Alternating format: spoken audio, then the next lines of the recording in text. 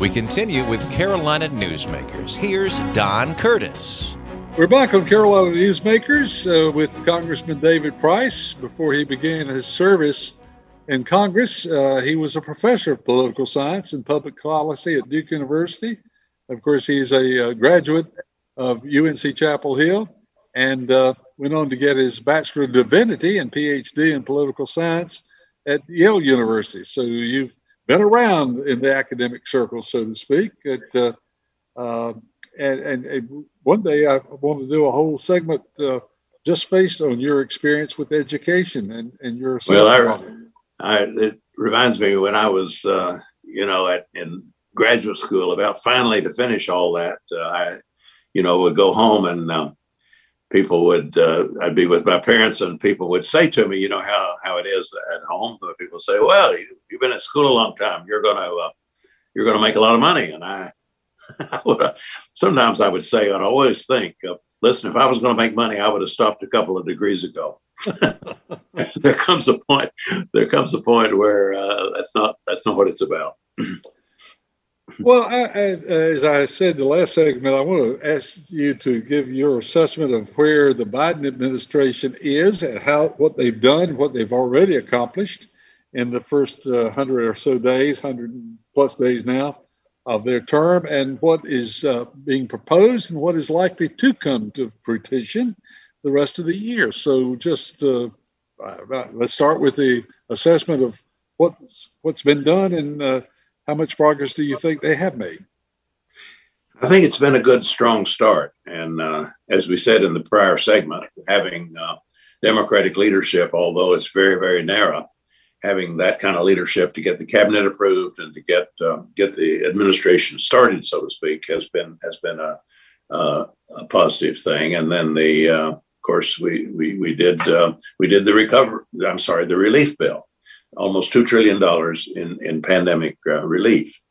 That was a mixed picture. There are some of the earlier pandemic relief had been done on a bipartisan basis, and that was not possible. It turned out in this bill. It was passed on party line votes in both the House and the Senate, which is a longer story, but still it did pass, and it passed with very, very impressive unity, I would say, on the Democratic side, and great public support. That's one reason it passed, was because the public support was just overwhelming. And so, when you compare that to the Recovery Act back under Barack Obama, when we were coming out of the Great Recession, that was less than $1 trillion. This is about twice what that recovery bill was, and it would count, I think, as a major achievement, even if nothing else happened. But of course, we hope other things are going to happen, and we're now dealing with a couple of successive proposals by the Biden administration, which I think do mark him as a remarkably ambitious president. Kind of unlikely that Joe Biden gets cast in the Roosevelt role, but there's been a lot of commentary about the times demanding this. I agree with that. The major package we're considering right now focuses on infrastructure. It's called the Jobs Plan. I think it's probably accurate to see it as partly an economic recovery measure, trying to even out and accelerate the recovery from the pandemic, and also then making a long overdue investment in our infrastructure, which I think we'd be dealing with even without the pandemic. We've talked about it so long, we've not done nearly enough about it. So I think this infrastructure investment, and I am talking not just roads and bridges, talking transit, aviation, broadband, housing, water and sewer infrastructure, and all of that is long overdue for investment. And then finally, the third piece is aimed more at American families. It deals with our child care needs. It deals with the need for family and medical leave. It deals with making the child tax credit permanent, doing something about persistent child poverty and pre-K, universal pre-K education, broadening our concept of public education so that it includes grades 13 and 14.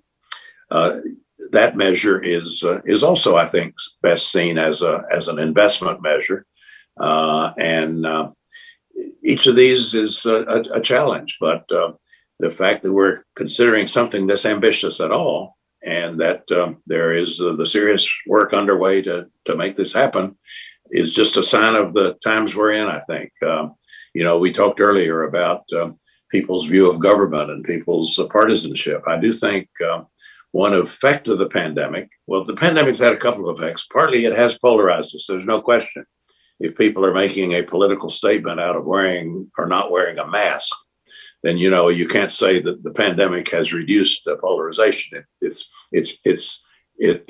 has, our polarized politics has determined more than it should have of our response. On the other hand, the long-term effect of this, what we've just been through, may be to convince people that there is a need for a well-designed government set of programs in government that help equalize opportunity in this society and help us invest in what we need to invest in. In other words, there's a less reflexively negative view of government. Most of the economists, both those who are known as sort of liberal economists and conservative economists, were all in favor of the additional efforts to stabilize the economy. At the same time, they also recognized that it was increasing the national debt, and it's going to have to be paid off sometime. How concerned are you about the national debt, and where do you think that's going? Well, I think there is a concern here, and it has to do partly with how much debt we can carry and the kind of interest burden that places on the future. There's also a concern about inflation, as Larry Summers and some other economists have articulated. I've been in discussions this week. I'm also serving on the budget committee once again, and we've been talking about that question of how much deficit and debt we can safely carry. I think a couple of things are true. One is that we've carried more deficit and debt than we thought we previously. Economists had led us to believe would be safe, and we've done it without a lot of inflation or without increases in interest rates, and so some of the economic modeling is being shifted as we speak. On the other hand, there is a limit, and we need to anticipate what that limit might be, and for that reason, President Biden has said, yes, he would borrow money for the relief bill, for pandemic relief. That's in the area of emergency relief. What we got to do there is just get us through to the other side of this pandemic. However, when it comes to these longer term investments, he does want to pay for them in whole or in part. It would not be safe just to borrow that money, and therefore he has proposed tax increases to go along with the spending increases, mostly having to do with kind of splitting the difference on the Trump tax cuts. I was going to ask you about the taxation, because obviously everybody's concerned about taxation, and obviously if we're going to do more, it's got to be paid for some way or another. Where do you see most of the tax changes occurring? I believe something like what Biden has proposed makes a lot of sense, and I do think it has political appeal as well. I'm not saying it'll be easy to do, but no corporation that I know of either expected or asked for a 21% corporate rate, but that's what they got from the Trump administration nonetheless.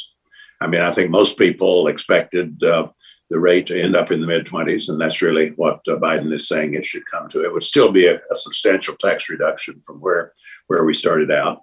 And then there's a comparable proposal for the wealthiest individuals. And then importantly, there's a bunch of looks pretty complicated, but they're important proposals to disincentivize offshoring. And this is partly a matter of collecting revenue, but it's also a matter of keeping jobs and production capacity at home. And that's also part of the package. I think it's pretty well designed, honestly. What about capital gain taxes? You see a change there? That's part of this latest package, which involves individual taxation. The idea being that capital gains from the sale of assets, that should not be taxed. Why should it be taxed at a lower rate than the average guy's wages? It's a good question, I think, both politically and economically.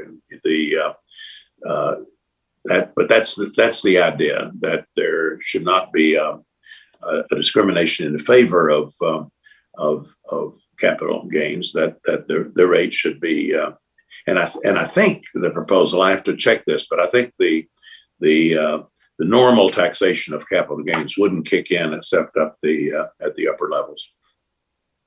And of course, estate taxes, of course, are always a concern to everyone, right? Because you see any changes coming there?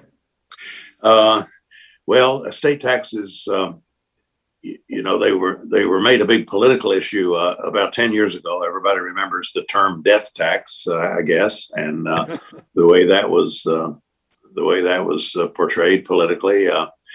There was never, ever, for a long time, there hasn't been a truly confiscatory estate tax in this country, although you wouldn't know it to hear the talk shows. So as far as I'm concerned, we could make an adjustment there, but that has not been front and center with Biden. And unless I missed it, I don't think he's proposing that. Well, as we've talked about, the House is, the Democrats have some margin there. The problem is always going to be in the Senate, where just one vote changes everything. One vote changes everything. And it's close in the House too, believe me.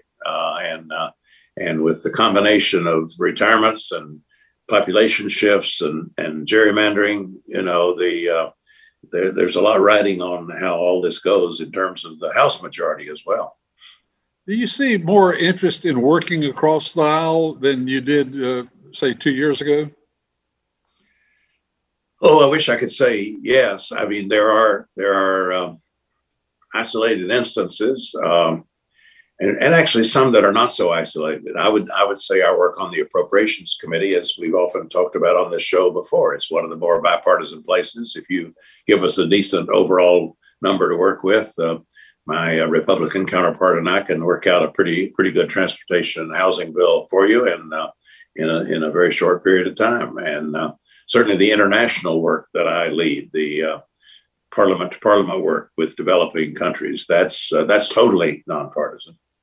And on an individual level, I've teamed up with my colleague Greg Murphy in Eastern North Carolina to co-sponsor. We're jointly sponsoring a bill to deal with a particular vexing student debt problem.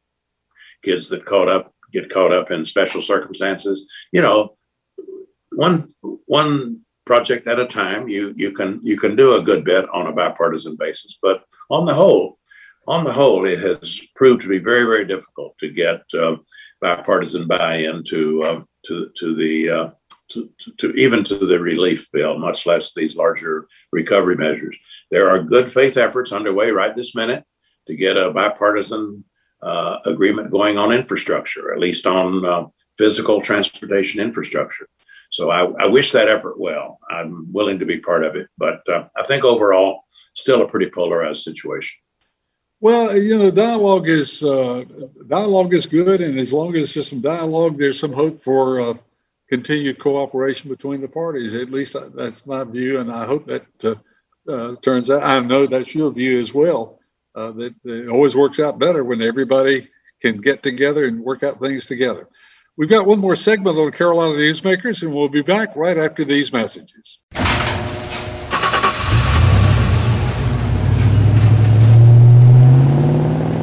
I spend a lot of time in the garage, but even more time in the rain, sleet, and mud.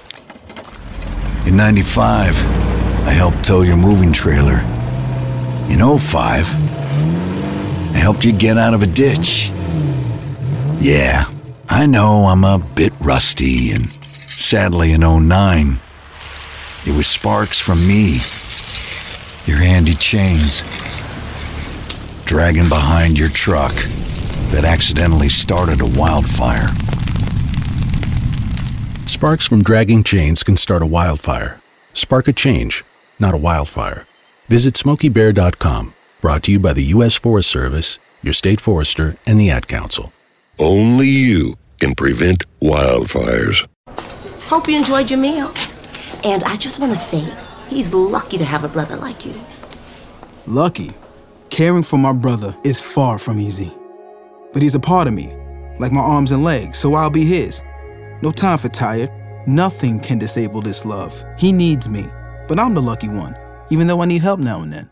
If you're caring for a loved one, visit aarp.org/caregiving for care guides and community. Support for your strength. Brought to you by AARP and the Ad Council.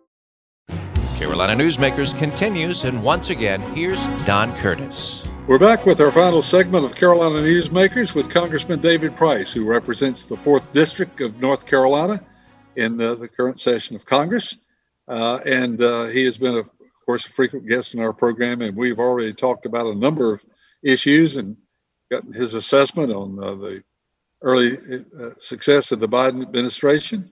And we've talked a little bit about the American Jobs Plan and the American Families Plan, the two big programs that President Biden is proposing. We've talked a great deal about the COVID-19 crisis and how we sort of see an end to that as far as its major effects on us. So I'm going to turn now, Congressman Price, to what you see for the next 30 to 60 days. What's at the top of your agenda and things that you hope to see Congress accomplish? There's a very ambitious agenda, and you say the next 30 days. I would extend that a bit and say the next 60, 90 days maybe. Before the August, the kind of traditional period of downtime in August. We got a lot that we need to get done. I'm as chairman of the Transportation and Housing Appropriations Subcommittee. I'm naturally focused on one very important set of things that needs to happen, namely the passage of the 12 appropriations bills to fund the government in fiscal 2022. And I guarantee you that is going to happen one way or another in this period of time. I don't know if it gets totally completed.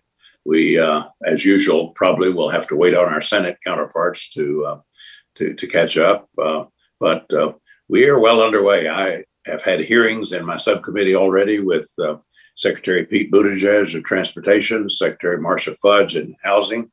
We are dealing for the first time in a number of years with what we used to call earmarks. That is the ability of members to designate precisely in their districts where there's some funds are going to be spent. We do this without raising the deficit, but we do it by way of restoring the power of the purse and the kind of localism of our focus in certain kinds of areas. That's a lot of work. The whole appropriations process is very intensive, but those bills have to pass or else the whole thing shuts down. So we have that going for us. Everybody knows that. And so we anticipate a cooperative process, probably less partisan. Going back to our previous discussion, this appropriations process may well be less partisan than the other aspects of the president's program that we've been talking about. So there's that. And then secondly, I think the focus will be on the jobs bill and the families bill, especially the jobs bill. That was next in line, the infrastructure bill. How big can we go? How broadly do we conceive of infrastructure? How much partisan cooperation can we get? All those questions you're going to know the answer to within a few weeks. I know you have a great deal of interest in foreign affairs, and you've been active in that arena as well. Our whole foreign relations program changed a great deal under the past administration and the Trump administration. Are we back to a more traditional form, and how are we standing now with our neighbors abroad? Well, the president likes to say America is back, and I'm not sure it's quite that simple, but that's certainly what he aspires to, and it's what he's working on. And I think it's highly important that he succeed. We have immediately set out to repair relationships with NATO and with our European allies. We have rejoined the Paris Climate Accords, the international agreement on trying to control greenhouse gases. We are working very, very hard to restore that critical Iran nuclear agreement to keep Iran from becoming a nuclear power. That was one of the most destructive things Donald Trump did, was simply to blow up that agreement. In area after area, what you see is energetic diplomatic outreach by this administration. I think the president's made very strong appointments in the foreign policy area. He's also sent some negative signals.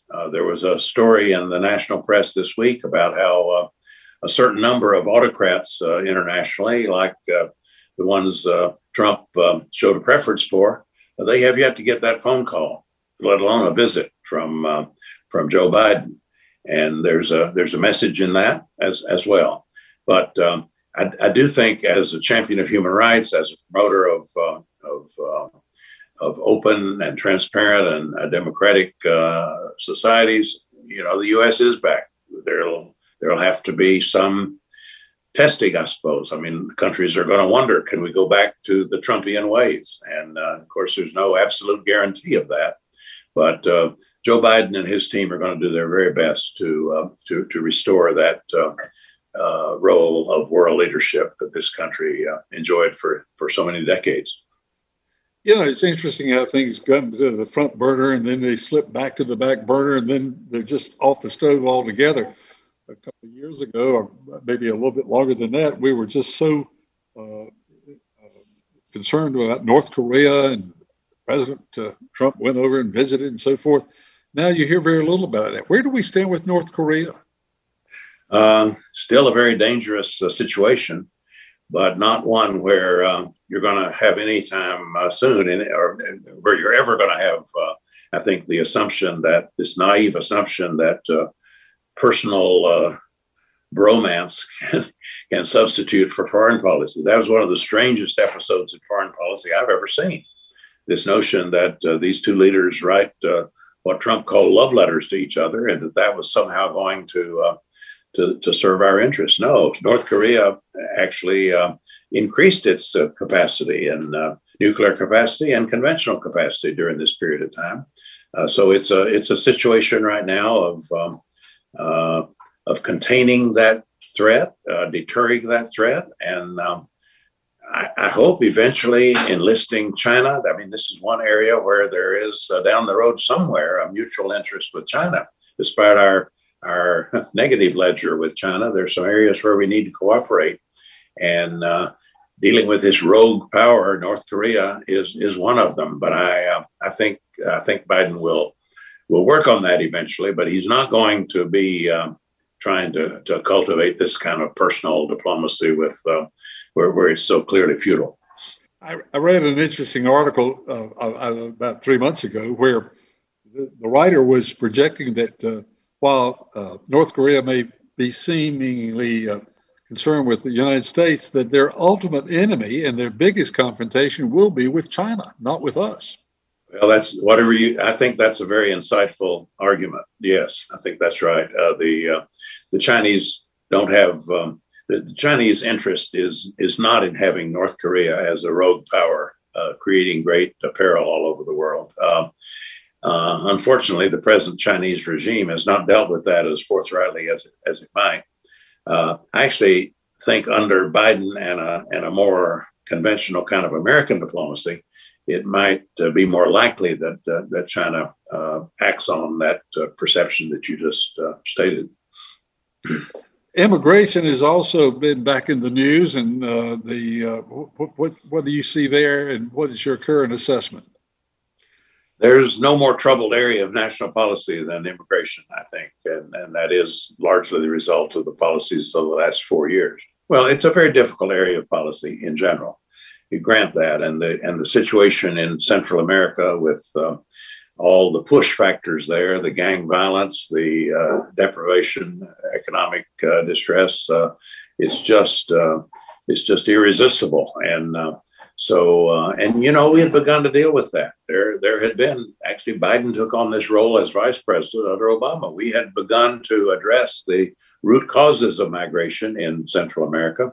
And then Trump rolled it back completely and then adopted this immigration policy that was problematic in so many ways, from separating families at the border to totally cutting off the flow of refugees to a Muslim ban and on and on and on. So there's no area where the repair work is greater than in immigration. I think Joe Biden made a misstep in not moving immediately on the refugee issue or saying he was going to and then backing off. He very quickly corrected that. We've got to once again have a manageable flow of refugees and do our part with that. And there are a lot of people here in the Triangle a lot of good organizations ready to help facilitate the resettlement of a certain number of people from the world's most troubled places. Midnight raids and deportations, one would assume that's now a thing of the past. But there's still vexing issues of border security and just how much of an immigrant population we can accommodate. So we need comprehensive immigration reform. The president has said that. He put a bill forward his first day in office.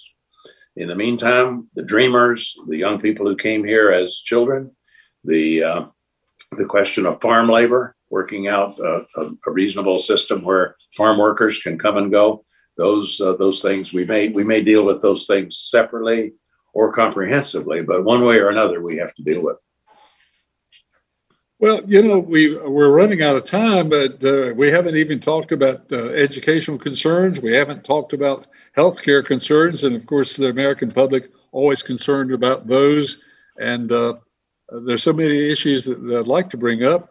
But I find myself with an awkward amount of time, not enough time to open another topic. So what are you going to be focusing on in the next week? Let's get down to 1 week.